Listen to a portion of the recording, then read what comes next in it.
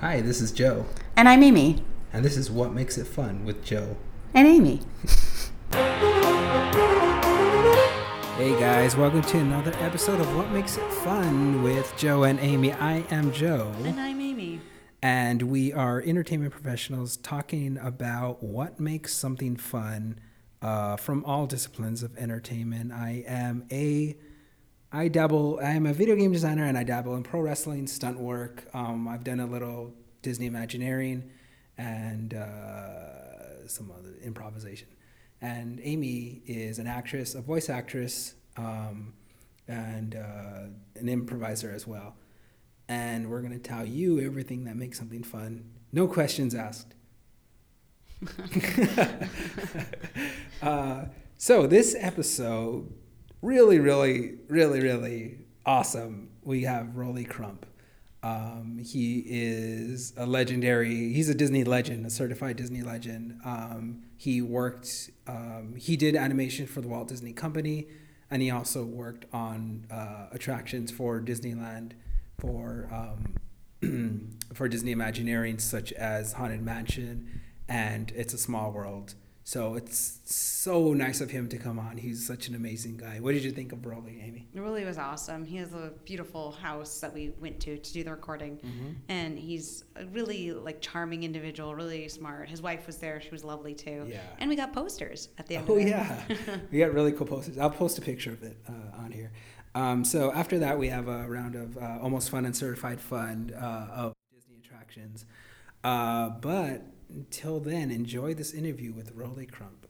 And I want to start off with what was the first thing you created as a child, like a product, a joke, or a gag, or a cartoon? Oh well, I grew up on funny papers, way back when, and so I was always interested in the comic strips. Mm-hmm. And so actually, when I drew, I actually would draw from comic strips like Prince Valiant and those kind of cartoons, which were more kind of like illustrations. But I really wasn't getting into the humor aspect of it at that time. Just strictly that. Okay. How old were you when you started drawing? Like 3. Wow. Yeah, you have to get my book. I've got a book out, and there's a picture of Santa Claus and the reindeer that I did when I was 3 years old.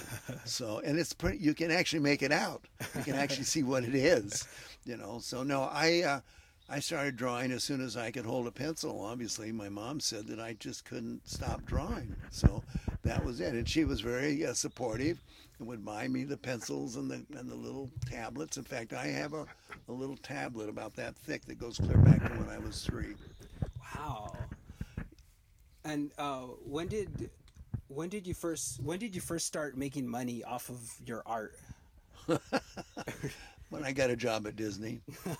That was the only way I'd make money off my art, was going to work in animation. Mm-hmm. And they couldn't, and that was only $35 a week. And I had to work on weekends help build sewer manholes so that I could afford to work at Disney. Wow. Oh, so you had 2 jobs? Yeah. Oh, yeah. And most of us that were in animation, that were in-betweeners, had another source of income, And when did you how did you eventually you got to just only working in art without having to work 2 jobs? Yeah. Right? What was your role when you switched over? Well, I was an in-betweener on Peter Pan. That's when I was hired. And so I worked as an in-betweener all through Peter Pan.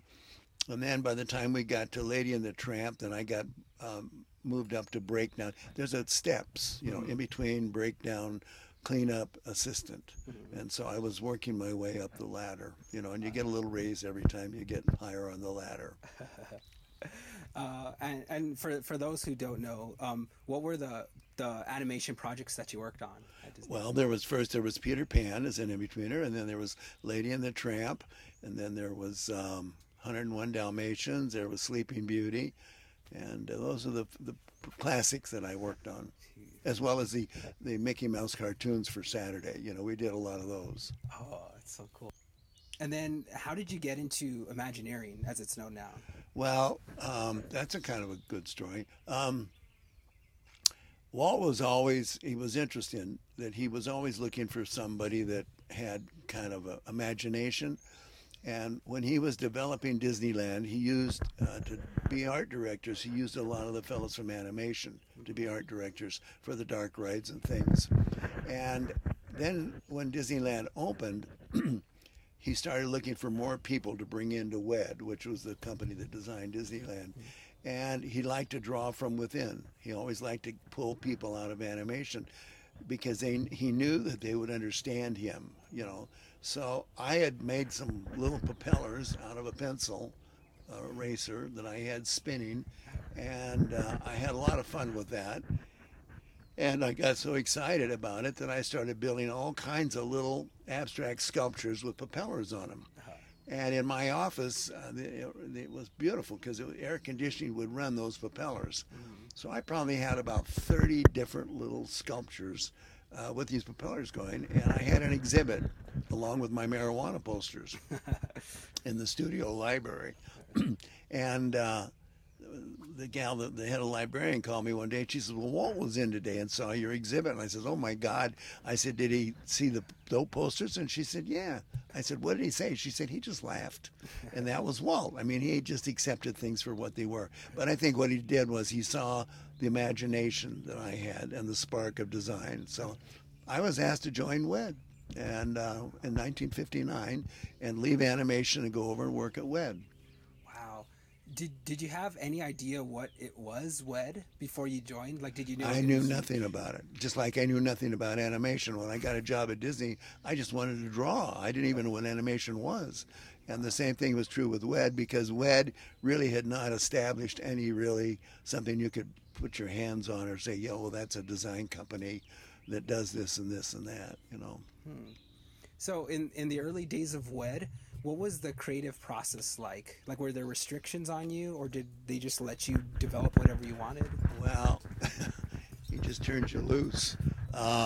We'd have work sessions with Walt, and he'd give us all an assignment, and then we would go do it. And of course, the interesting thing about getting those assignments was doing something you'd never done before. And I do know that one of my earliest assignments was to work on the Tiki Room. And I remember being in the meeting with Walt on the Tiki Room, and all of a sudden there was a illustration done by the art director of all these bird cages with birds in them and tikis in this. It was going to be a restaurant. And Walt looked at it and said, "No, John." He says, "You can't have birds in there." And John said, "Why not?" And Walt said, "Because they'll poop in the food." And John said, "No, no." Walt, he says, "They're stuffed birds." And Walt said, "No, Disney doesn't stuff birds." And then John said, "Well, Walt, really, they look like they're stuffed, but they're little mechanical birds." He said, "Oh, they're little mechanical birds." And then somebody else in the meeting said, "Well, gee, if there's a mechanical bird in there, he could sing to another bird at the other part of the restaurant, and maybe we could have a little choir." So that's how that all got started. And then Walt turned to me because he said, "Well, if this is a restaurant," he said, "we have to have something to entertain people while they're waiting in line." So he asked me to design the pre-show tikis out front, and which I did, and I did sketches on them, and Walt bought off on the sketches. And then the next thing I know, I went to the sculptor, and I said, "Well, Walt said that these are okay to build and to sculpt." He says, "I don't have time for it, Rolly." I said, "Who's going to sculpt them?" And he says, "You are." And I said, "I've never sculpted before." He said, "Well, you are now." So he taught me how to build an armature and how to put the clay on and how to sculpt. So I started sculpting the majority of the tikis in the Tiki Room. I sculpted, which, in fact, one of those pieces is out front that I did. Oh, the one we saw. Yeah. Oh, that's so cool. So, for those who don't know, what are some of the designs that you worked on in the Disneyland parks? In Disneyland? Yeah. Oh, well, what you basically do, you do anything they ask you to do. I did the elevator bandstand in Tomorrowland. I did the temporary bandstand in Tomorrowland. I did a ticket booth in Tomorrowland. I also did a little shop that the fellow did the caricatures of. You know, he'd do caricatures of. I did the interior design for Sunkissed on Main Street, and I did the what do you call it, the bazaar in Adventureland. Of course, Then I did Small World Facade and the clock, the Small World clock, and so I just kind of touched on everything, and because that was the neatest thing about working there is that you never knew what your assignment was going to be, and so you just did it. I worked on I spent 3 years on the Haunted Mansion, Yeah. and that's getting back to a question you asked earlier.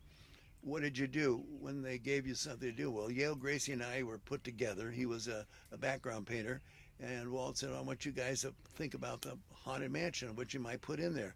We didn't have a clue what we were doing. We didn't know what the assignment was. So we started reading books on ghosts. We went to movies and watched ghost movies.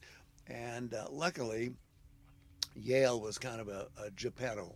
He was a Tinker Toy guy, and he was really clever. So he's the one that discovered the head in the bowl, which is Leota. Yeah. What he did was he got a loop projector of a film from Hans Conrie's face on Mirror, Mirror on the Wall, who was the fairest one of all. And so he projected that on a little Beethoven sculpture. And when he did that, the little sculpture looked like it came to life. It was incredible. Nothing lined up, but at the same time, the projection went, wrapped itself around the face. And we showed that to Walt. Walt just loved it, just loved it. So then we took it to the next level, for a real person's face to project on. So I think, and the other things I did, I was sent to the park as supervising art director for Disneyland for 3 years, and I had what they call maintenance art director, and so I got to work with all the divisions, and I did the interior for the little candy shop. I mean, you just did it was just a job, and you did whatever you were asked to do, which was kind of fun. So when you're developing something for like the Haunted Mansion, for example, how do you know what's going to work for the audience? How do you know if it'll be a hit? I think it's staging. I think when you work in animation, you learn staging, and that's true about artwork as well as what you're doing. Is stage it properly to where when the public sees it, they understand it, and that all came out of animation. And I do that the same thing with my art. I stage my art, and so I think it's just a matter of balance, staging and balance. And how do you like for the Haunted Mansion, because that's my favorite attraction, how do you know if something's going to be like too scary or it's exciting enough but you don't want to scare the audience? How do you find a balance? Well, yeah, there's it balanced itself, believe it or not. Walt always wanted it to be scary, scarier than it turned out, and then management didn't want it scary. And so then Mark Davis and Claude Coates were assigned to design it, and they worked together on it, and I think they did a beautiful balance. It's spooky, but it's not scary. It's working that way. It's as soon as you put somebody in a car and move them into a black area, they start screaming anyway. And really it's true. And so I know in the Haunted Mansion, you put them in the Omnimover and take them in the black tunnel, and the girls start screaming immediately, and they're not looking at anything. So that's funny. Did it start off as a mansion in New Orleans, or was it another idea? No, first? it was Walt always wanted a Haunted Mansion at Disneyland. The day he opened Disneyland, that was one of the first things he wanted to get in there when he could, and he put a lot of the people that were in animation, that were animators, to come up with ideas of what the mansion might have in it. And so there people had worked on that for 4 or 5 years before Yale and I even started working on it. So a lot of homework done on that. So years later, you opened up your own design company, I believe. Design 27. Did you take any principles from Walt Disney about how to lead a creative team with you when you did that? Oh yeah. Well, I'll tell you, sitting in work sessions with Walt, and I did for 7 years, automatically you can't believe what you absorb. You don't really realize how he's training you, because you just think it's a job, but you do what he tells you to do, and you follow through on everything. And I didn't realize what was inside this little head of mine until I was in business for myself.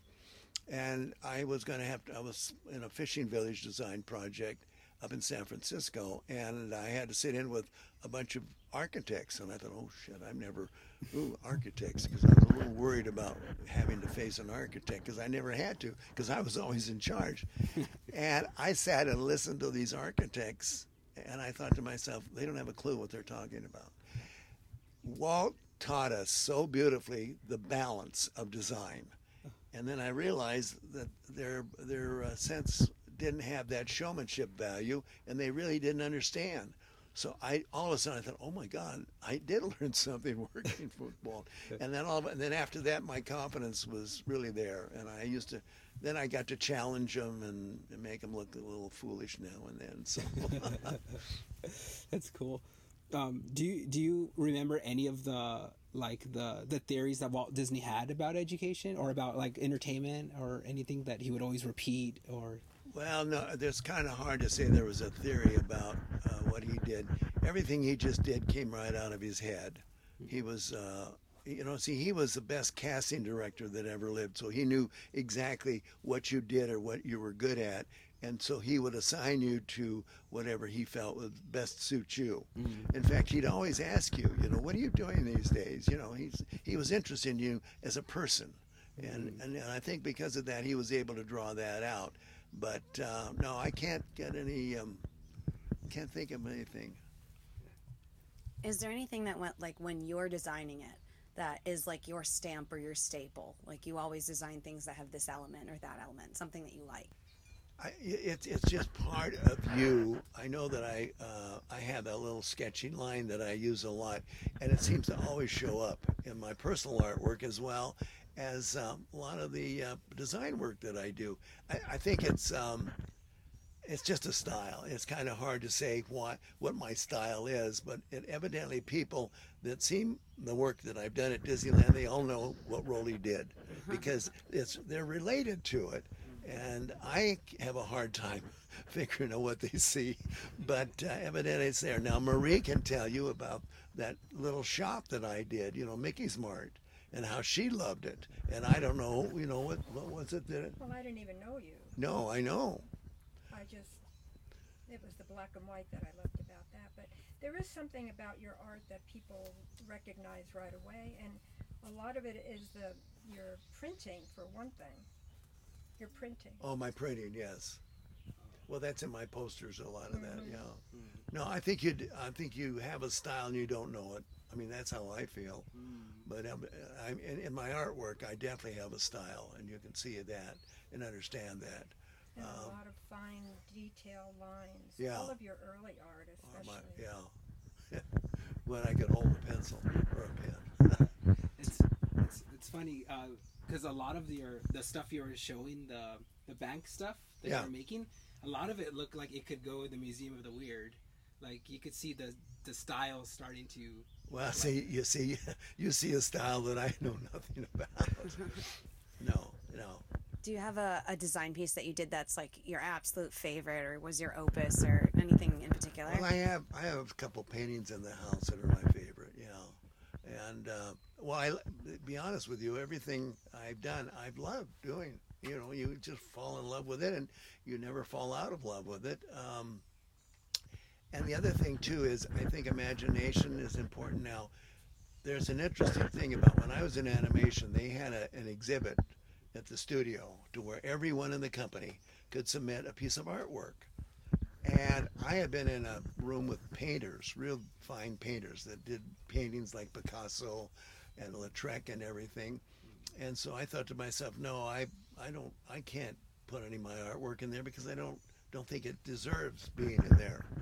And so I did put anything in there, and I went to the show because I always kind of felt that if you're an artist or a painter, you have it in a beautiful frame and it's a beautiful picture.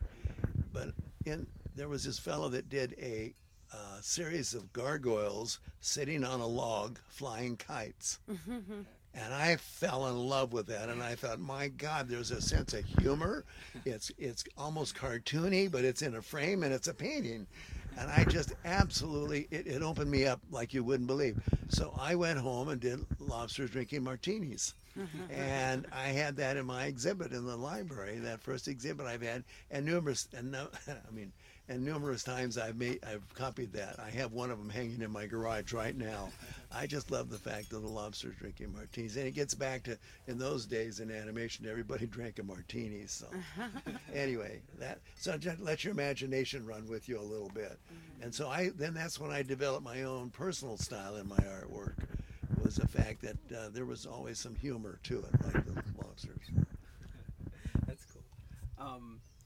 Kind of going back a little bit, were your parents growing up? Were your parents very supportive of your art? Oh God, it was just my mom. My mom and dad got a divorce when I was young, but my mom was completely supportive. Always, I mean, she was there for me all the time. And when I was hired at Disney, they were only going to pay me $35 a week, and I was making $72 working in a pottery. And I thought, I can't afford to go to work for Disney, and they offered me the job.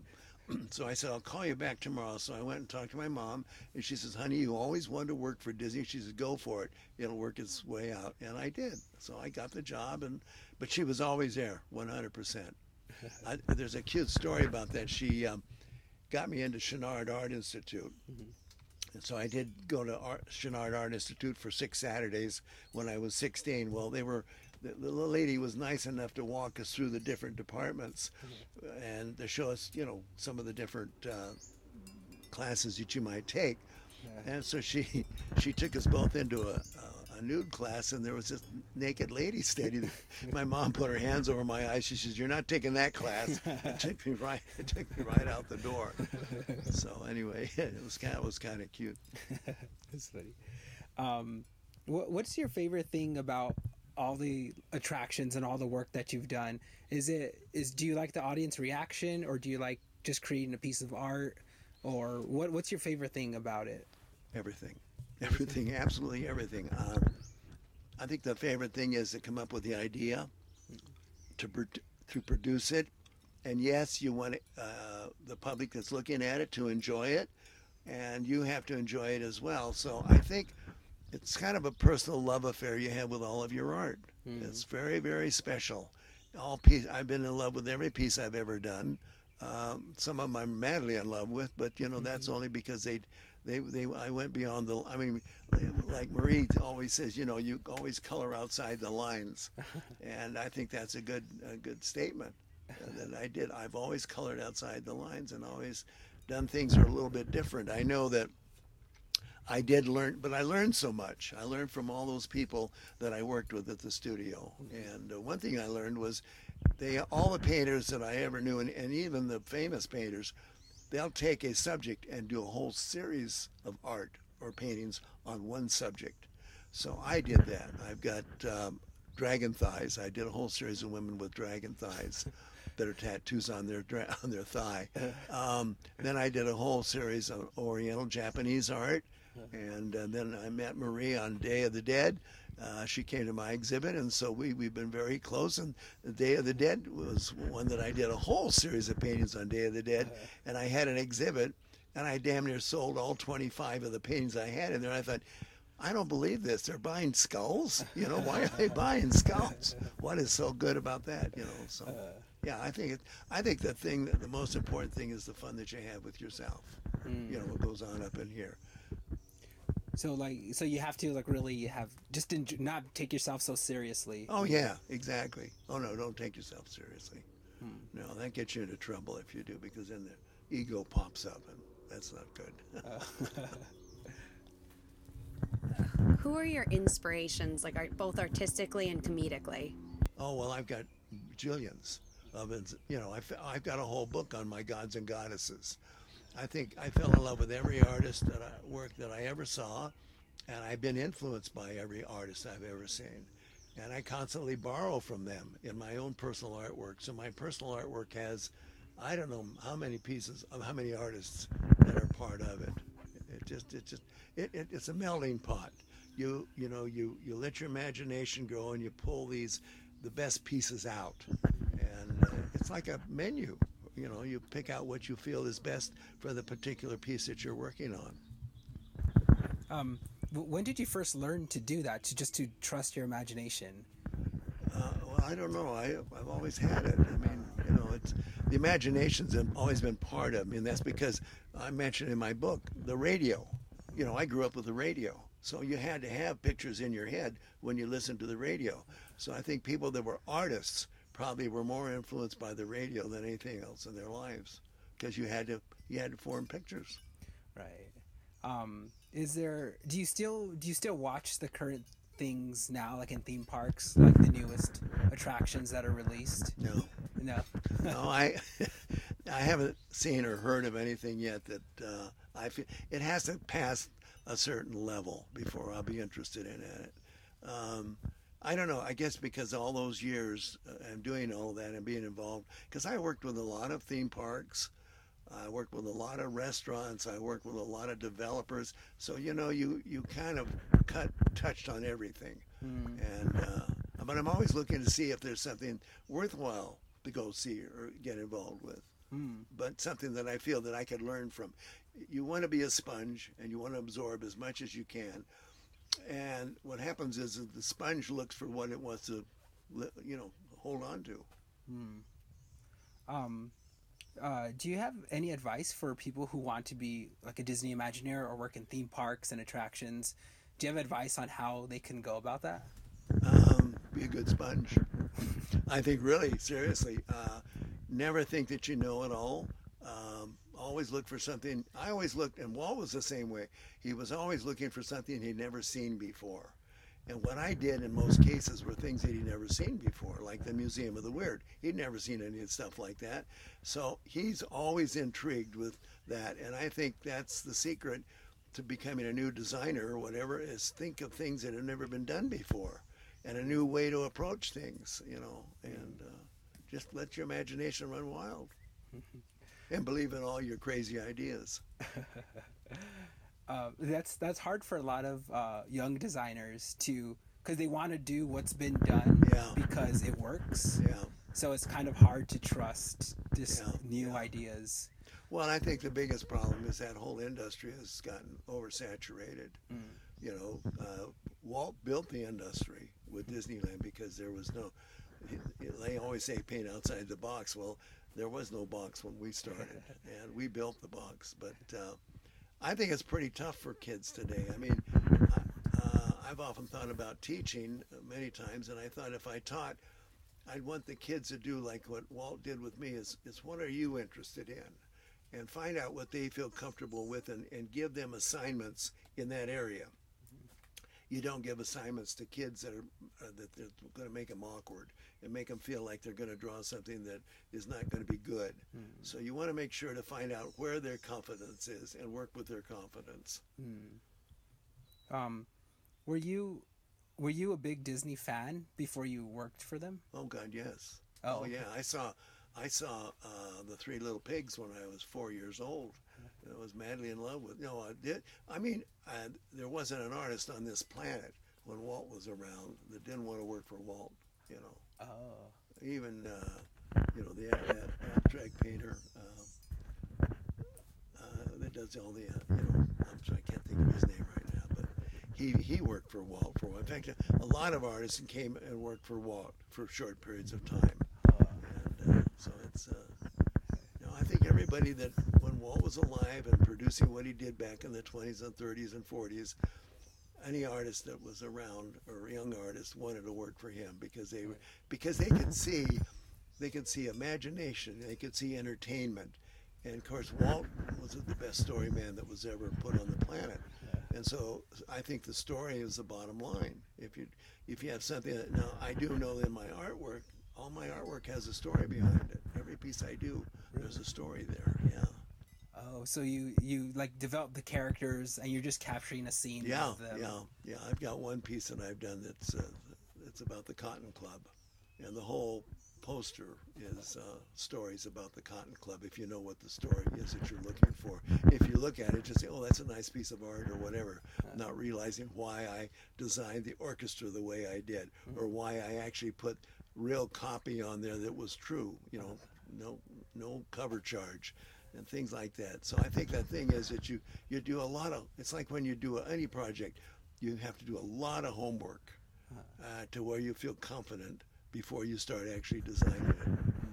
And it's the same way with your animation and your attractions. You had story behind everything. Yeah, exactly. Yeah. What do you think made Walt Disney a good story man? He was born a good story man. I don't know what made him a good story man. He was a cartoonist to begin with, and with imagination, and had a feel for story. I know that you learn story when you work for Walt, and you learn staging when you work for Walt, and those are just things that rub off on you, you know. And but I don't know what made him a good story man. He was a farm boy, for God's sakes, you know, and listened to the radio, obviously. When you're telling a story, what are some like key points that you like to hit? Yeah, when it comes to artwork, I think the key point is that it's a pleasant piece of work to look at. It's intriguing, and they enjoy it, not realizing that you've already had an affair with it, and you and the piece of artwork are very close. And if some of that can sneak out and let you know what's going on in there, it's I'll give you a good example. Is I always wanted to do a woman with a tattoo. And I wanted to do that for years, but I didn't know what the tattoo would be or anything. And so then I decided to do a woman seated, and I was going to put this tattoo on her leg.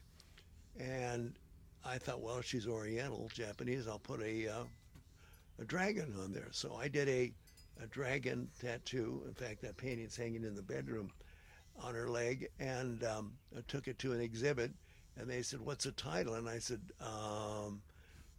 Japanese dragon thigh. And so that's where that came from. And I had so much fun because that was a little story right there. I did a woman with a tattoo, and it turned out to be kind of cute. So then I did about 6 or 7 of them, but they were all different nationalities. So there was the Japanese one, there was Mardi Gras dragon thigh, and Marie has the Bob Fosse dragon thigh, which is the Broadway showgirl dragon thigh. And the gypsy. Yeah, and the one Gypsy. Gypsy, yes. Yeah, the first, because she always told me she was kind of like a gypsy. So I said, oh, I got a painting that'll fit you. So I gave her the painting of the gypsy dragon thigh. Did that help? Yeah. I'm sorry. I want to make sure I'm staying with the right answer. Do you remember the first time that you met Walt Disney? Oh, yeah. I had worked at the studio for almost 9 years and seen him and passed him in the hallway, but I'd never met him. And so he knew about me, and that's when I was invited to join WET as a designer. And it was Ward Kimball that was kind of the fellow that got Walt interested in me. And so when I first met Walt, we shook hands, and Walt said, Roland, he says, it's a pleasure having you on board. And I said, Mr. Disney, I appreciate that as well. And so he said, Roland, he said, it's Walt, and don't you ever forget it. He always went on a first name basis. So everything was, and that was the way he was. Whenever he ran into you, he just talked directly to you about what you were interested in. And so, in fact, one of the cute stories is one of the janitors at Disney Studios, it was a good friend of mine, the head janitor, Claude, he'd been there for years. One day, they just repainted the main hallway green. And Walt's walking down the hallway, and he sees Claude, and he says to Claude, the janitor, he says, what do you think of the color, Claude? And Claude told me later, he said, I don't know what to tell him. He says, I'm a janitor. I don't know anything about color. And he said, oh, I like it, Walt. And he said, oh, good. And so, but I mean, see, Walt always would talk to you at your level, and he would be interested in what that was. You know, he wanted to know about that. I know I had a gas pump that I had gotten out of a trash down at Disneyland, and I had the gas pump, gasoline pump, brought to my office, and I had it outside my office. And Walt, and I was going to make a piece of sculpture out of it. And Walt came by one day. He says, Rolly, what's that? I said, it's a gas pump. He says, I know that. He says, what are you going to do with it? I said, I really don't know. I haven't thought it out yet. You know, and we looked, and there was all kinds of spiders living in there. He said, well, get the black widows out of there before you get started. But I mean, that was it. He would just talk to you your language, you know, which was beautiful. That's so cool. Is there anything, any attractions that you wish you could have done differently, or you could change about them? Well, I think if I had the charge of doing the mansion, I would have done it differently. I would have surrounded myself. I always like to have teams of people to work with and let a lot of their ideas come out and run with it. And I think that sometimes a lot of the art directors always want to be in charge and do everything their way, not realizing the importance of a team. And I think if I could have put the right team together, we could have. I mean, it's a beautiful thing. There's nothing wrong with it. I don't mean, but it just mean it doing it a different way. That's all. But I think I'd like to have seen more imagination by teamwork. You know. What in your experience in all the creative things you've done, what constitutes like good teamwork? Like what makes you a good team member? Well, you need a good director. You need somebody in charge that really has a feel for it. And I think that has to be a good art director. And in order to be a good art director, you have to be a designer. And you have to have designed a lot of things before you become an art director. And that means that you see the overall picture. And that's what Walt did. He always saw the big picture. Whenever there was a project. Like a good example was that once he gave you an assignment, he saw the end product. And he'd see it long before you did. He knew exactly how it was going to turn out. And then he'd be pleasantly surprised if it turned out a little bit better than he anticipated.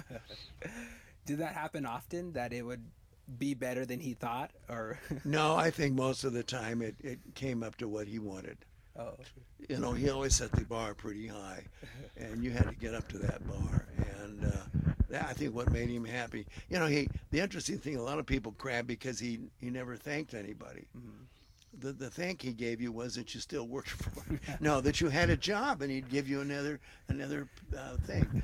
And so his way of thanking you was saying, "Okay, now let's. What are we going to do next?" You know.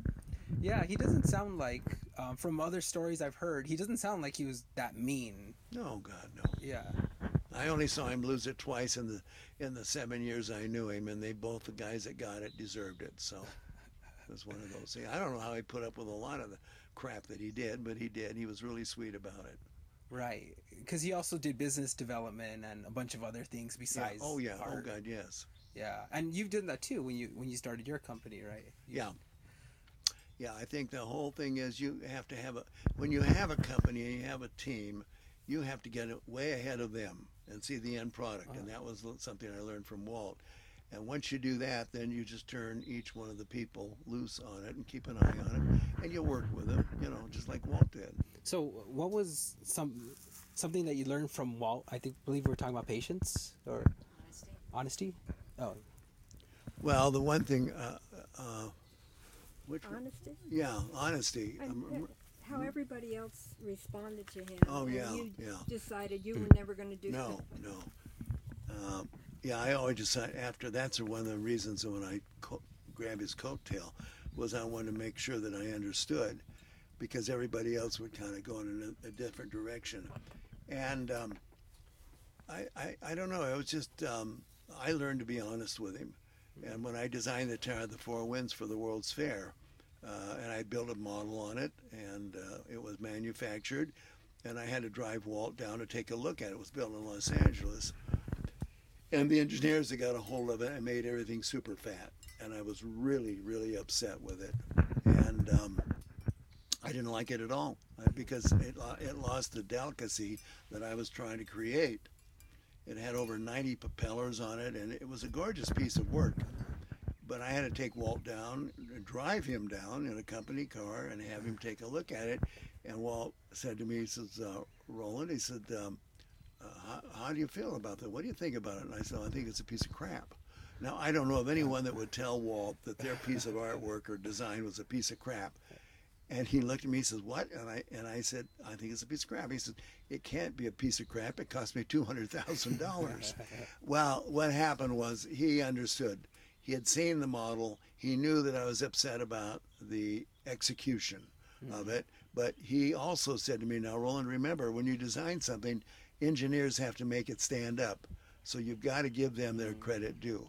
And that was a true story about almost everything I worked with him on. I know that when Yale and I first started working on Disneyland projects, one of the old art directors said, now remember, you're in charge. You're the god. You call all the shots. Make everybody answer to what you want. And the first meeting I had with Walt was, he said, you know, when you guys are designing something, don't forget the electricians, don't forget the air conditioning units. He says, because that's just as important as what you're trying to create. So he saw, again, the big picture and wanted you to always look at the big picture. What I did that. So, that's, what was the other one? No, there was another one that we were going to talk about. The Walt Disney, if he cussed a lot. Oh, yeah. No, he didn't cuss a lot. I know when I was in animation, long before I ever got to know Walt, I used to paint on rocks, and the woman that was the nurse that we had there at the studio came to me one day and she said, Rolly, I know you paint on rocks. She says, I want you to paint something for Walt for Christmas. I want to give him a Christmas present. And I said, okay. I said, what do you want me to paint? She said, the word shit. And I said, yeah. She said, this because it's his favorite cuss word. So I painted a little rock that said shit on it, and we wrapped it up in a beautiful Japanese box and she gave it to him for Christmas. And I asked her about a week later, I said, did Walt enjoy his little present? She says, he loved it. She said, by the way, you got screen credit. Well, he didn't know me from Adam in those days, so he could have told her that Rolly Crump did it, but he'd say, oh, who's he, you know? That's so cool. Do you think Walt was ever like satisfied with the work that he's ever done? Like, did he ever stop and be like, okay, I'm good. I like what I've done. No, he was in warp drive. I mean, he was just going straight ahead. He had Epcot in mind. God only knows what he had after Epcot, but I mean, no, his whole growing process and learning and what he was producing he was just taking him in. Well, he took everybody into levels they'd never been before anyway. And so he was way ahead of everybody what he was doing, which was great. It was just too bad that he didn't live to get some of that accomplished. Yeah. Is there anything you'd like to be like known for, like as like to leave the generations behind? Is there anything that you want to leave, like your artwork, your style, your? No, I think it gets back to coloring outside the lines and being true to your crazy ideas. I think, if I can get them to be a good sponge, I think probably the number one is to be a good sponge. No matter whether you're an artist or not an artist, be a good sponge about the career that you're entering and going to be part of. And take your time and do your homework and be a good sponge and work hard, and that's it. It's pretty simple when you stop and look at it. Awesome. Well, I want to thank you so much for being a part of this podcast and taking time out of your schedule to be interviewed. Oh, very great. Well, thank you for inviting me. This is great. Thank you. Cool. Very good. All right. Rolly is such an amazing guy. He, as you've heard, it was so cool to have him on, and he was just amazing man. He gave some really good advice about, the creative field and how to stay true to your vision. And it's so amazing that how simplified things become, because he said, like, it's really easy if you think about it. Just show up, work hard, and listen, be a sponge. Mm-hmm. And it seems simple, and, it just seems too simple to be true. But I mean, he's obviously lived through it, and it's kind of really good words to, just live your life by. All right, so let's do a little bit of almost fun. This is fun. Almost. All right, so my almost fun for Disneyland is... Toontown? Yes, Toontown. That's what it was. And everything in Disneyland is pretty much well polished and well designed. My issue with Toontown is it's in the corner of the park where there's no, as far as like a flow goes, like usually every part of Disneyland you can go in and out any direction and kind of there's more than one way to get into it. Toontown, you have to go to the corner where there's not a lot of attractions leading up to it. And then there's nowhere else to go after that. You're just trapped. So I think that's the reason why it's not a very high traffic area, just because it doesn't have a very good flow to it. There's also, it doesn't feel like it was that well developed. Like, it's a very entertaining part, obviously, but it's feels like it's mostly for kids. Like there's a lot of just walking around and, oh cool, that lamppost is broken, and there's a wacky thing, what is that called, the trolley, like going up and down or around. Like, okay, cool. It just doesn't feel like there's a lot of, I don't know what it is. It's just not very engaging to me. Like I don't really care about it, and I honestly don't know why. It just doesn't feel that. See, I wondered though if that's, for moms with young kids, like, you have an older kid who's like 8 or something that wants to go to Disneyland and you want to take them, but you also have like a 3-year-old with you. Right. You take the whole family, that 3-year-old, maybe that's their place, that's their jam, Toontown. And you're not a 3-year-old, Joe. So That's true.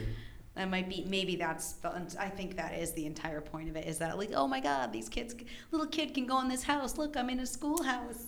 I think that's the problem with it. It's that Disney created every section of his park for kids and for adults. He didn't want to leave anyone out. In fact, that's the reason why he made Disneyland. He was sitting in a park bench in Griffith Park at a carousel one day, and his daughters were having fun on the carousel, and he was just sitting there, and he's like, there should be a place where kids and adults could have fun together. And Toontown is not that. It's just for the kids, and adults are just kind of like, all right, it's not that fun for most adults.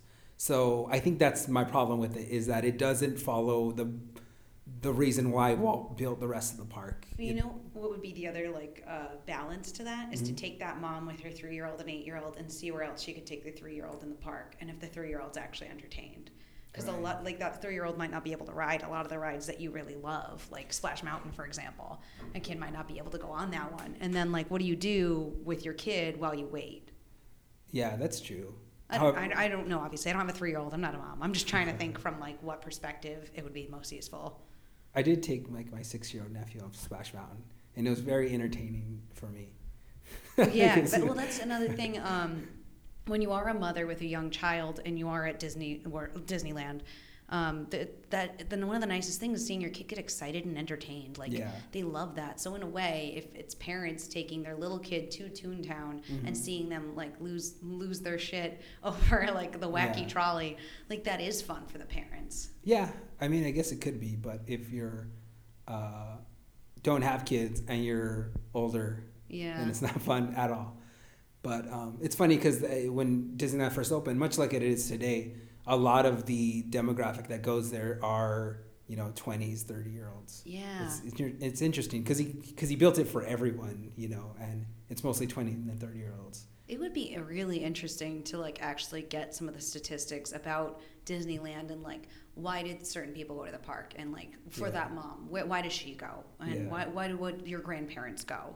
Like I know my parents are like late 60s, early 70s, and they have their whole track set. They know where they're gonna get ice cream. Like they're not gonna go on the crazy rides. They have their curmudgeon in their way of like, we're gonna do these things. Whereas like you were talking before about going and just seeing the architecture. Like it'd be cool to see how many people went for what things. That is pretty interesting. But the thing is, Disneyland will facilitate a lot of that if you want to. Like I was telling Amy earlier, that there's actually really cool hidden places that you can just chill in Disneyland, and there'll be almost no one around you. And also, if you want to go really frantic, you could do that. But if you don't want to chill or have fun, go to Toontown. What is your almost fun, Amy? So my almost fun is actually, I really hate, and Disneyland is guilty of this, as is every theme park, as is every airport. I really hate price gouging. I really, really hate that. And Disneyland is no exception. You walk in, the minute you go in there, if you don't have food with you, you're kind of forced to buy the food at the park. Yeah. And I'm also like I'm a health nut, as well as many other hats, but I really don't like the type of food that they have at Disneyland to start with. Right. When I don't know if they do this at Six Flags anymore, but back I used to live on the East Coast, and when we go to Six Flags, they would not let you bring food into the park. I know they let you do it in Disneyland, but at Six Flags they wouldn't let you, so you would be forced to buy the type of food they have there, which is unhealthy food. It's poor quality food, and it's way overpriced. And Disney, I don't think you have to buy the food there. You do get to bring food into the park, but if you want to have a meal there, it's all overpriced food food that is terrible for you and not great portions.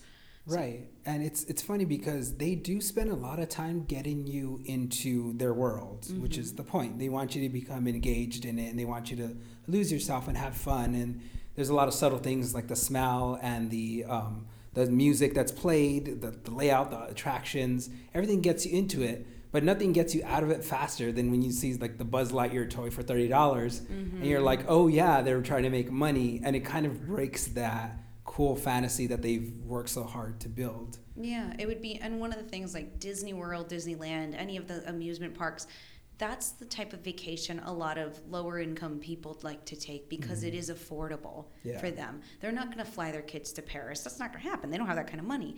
And Disneyland, like you mentioned before, is for everybody. Yeah. So you want to bring the whole family to enjoy this, and the kids are going to want souvenirs there. It's a shame that they do that price gouging from it.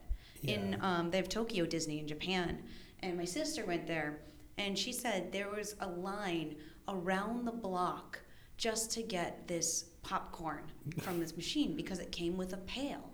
And it was a cheap thing you could get that was a souvenir that you could take home and show people that you had enough money to go to Tokyo Disney. Wow. Yeah, that's just to get this pail because people can't afford to get the $30 Buzz Lightyear doll or like the $60 dress or whatever that's there. That's so crazy. Yeah, it's definitely, that does break the mood a lot. And it's a shame because they work so hard to get you in that fun, carefree mood. All right, so let's do a little bit of certified fun. This is certified fun. Yeah! So my certified fun is, I'm going to do a couple of Tony Baxter rides. I got to interview Tony Baxter about a year ago, and I'm going to post his interview either as an article or as a video at whatmakesitfun.com. So be sure to check that out soon. Tony Baxter was amazing ride designer. A couple of his hits were Splash Mountain, Thunder Mountain, and the original Star Tours. What I like about Thunder Mountain is what he did was he had this space in the middle of the park that he wanted to... Roller coasters were starting to become big at the time, I believe in the early 70s. And Disney wasn't doing a good job of competing with that market. So he made a roller coaster, which was Thunder Mountain, that didn't go very fast, but it feels like it goes fast because he uses a lot of banks in the ride. It banks a lot and it goes up and down. It never goes straight for the most part. There's a lot of movement. So it feels like you're going fast all the time. So it's a very smart way of using the space that they had. The other thing is that he was really into immersion. So when you first go into Thunder Mountain, you go down, and once you go low enough and you start going around in the queue, all you can see around you is Old Western stuff because you're underneath everything else. So you can't see the Matterhorn's top or you can't see Tomorrowland. You're totally immersed in this Old Western town. And that's done on purpose to get you into the experience. That's a very smart way of doing it because you can't see anything. He literally puts you underneath everything else so you can't see anything, and it just gets you more into the world. So it's more about just the thrills. It's more about having a roller coaster on the side of a mountain. It's about an experience and getting you into the experience. So that's one thing he was really good at. Another thing I liked is when I interviewed him, he was talking about Splash Mountain. And I love Splash Mountain because it has such a cool dynamic of really fun kiddie animatronics and then like really scary like drop. And he pays it, and he has a story throughout it, and everything is so well done on Splash Mountain. I can't even. That's going to be actually, if you listen to our interview with Tony Baxter, he talks a little more about it. But it's so well done and so well paced, and it's such a cool story that it's got everything in it. It's a lot of rides just rely on thrills, and some rely on story, but this one does both very well. And it's really, I don't know, I can't say enough about Splash Mountain. So that's my certified fun. My certified fun is in Disney World, where I visited a lot when I was a kid. And that's at Epcot Center. They have the World Showcase, which is something that they don't have at Disneyland. And it was always my favorite reason to go to Epcot Center. Because, Magic Kingdom has a lot of great rides, and Hollywood Disney has, like a lot of fun attractions. But the World Showcase was so individualistic to Epcot. And for me, when I was a kid, as someone who didn't travel almost anywhere in the world, it was this really nice way to visit. And what the World Showcase is, for people who don't know, is there's a big lake, and then around the edge of the lake are tons of like mini towns that represent a bunch of different countries around the world. So there's Canada, there's Morocco and Mexico and France and Japan, and there's a whole bunch of them, and you can just walk around the whole lake and on foot go to each of these different places. And everybody who's in these mini town versions of the country are dressed in the traditional garb. They're selling food products that come from that area, and they have other products. And some of them have rides that are based on like the legends of Norway, or here's Mexico. Oh, Mexico's the best. They have a big Aztec temple, and you can go inside and just see like these beautiful wares that are just so much beautiful jewelry. Everything inside the Aztec temple, it's made to look like a street market at night. So inside it's all dark blue on the top with like stars, and it's made like it's nighttime, and it's just gorgeous. And then there's a small river inside, and you can take a boat on that river around and do a little ride for Mexico. And it's just, and I think I think the 3 Caballeros are in there too. But it's just like a really fun experience. It's like, it's slower paced. You're not like frantic running around the park. You're really enjoying each area and exploring and looking at the architecture and being a part of that nation, even if it's fictitious and even if it's just in a small town for just a moment. It was just a really cool way to like see the world represented, and very quickly, very nice. That's so cool, because Tony Baxter said that one of the biggest things of Disneyland, as in general, as of its design, is that they wanted everything to be different. They wanted to have a fantasy world. They wanted you to be scared. They wanted you to be happy. They wanted you to be sad.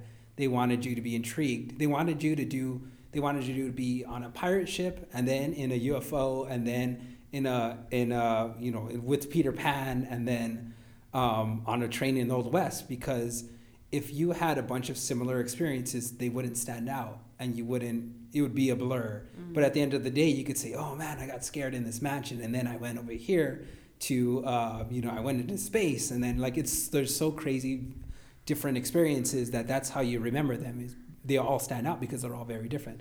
And it seems like that experience that you had was that in a nutshell. It's like all these different cool things that don't blur together. Yeah, I definitely say that sums up that experience. If you haven't gone, you should absolutely go. It's just a beautiful, beautiful place. Yes, I haven't gone. I want to go to Disney World. All right, guys. Thank you so much for joining us. You could catch us at whatmakesitfun.com, and you could catch Amy at ameliaclover.com and Amelia Clover VO on Instagram, Twitter, Tumblr, Facebook. Awesome. Thank you guys so much for joining us again. Have fun.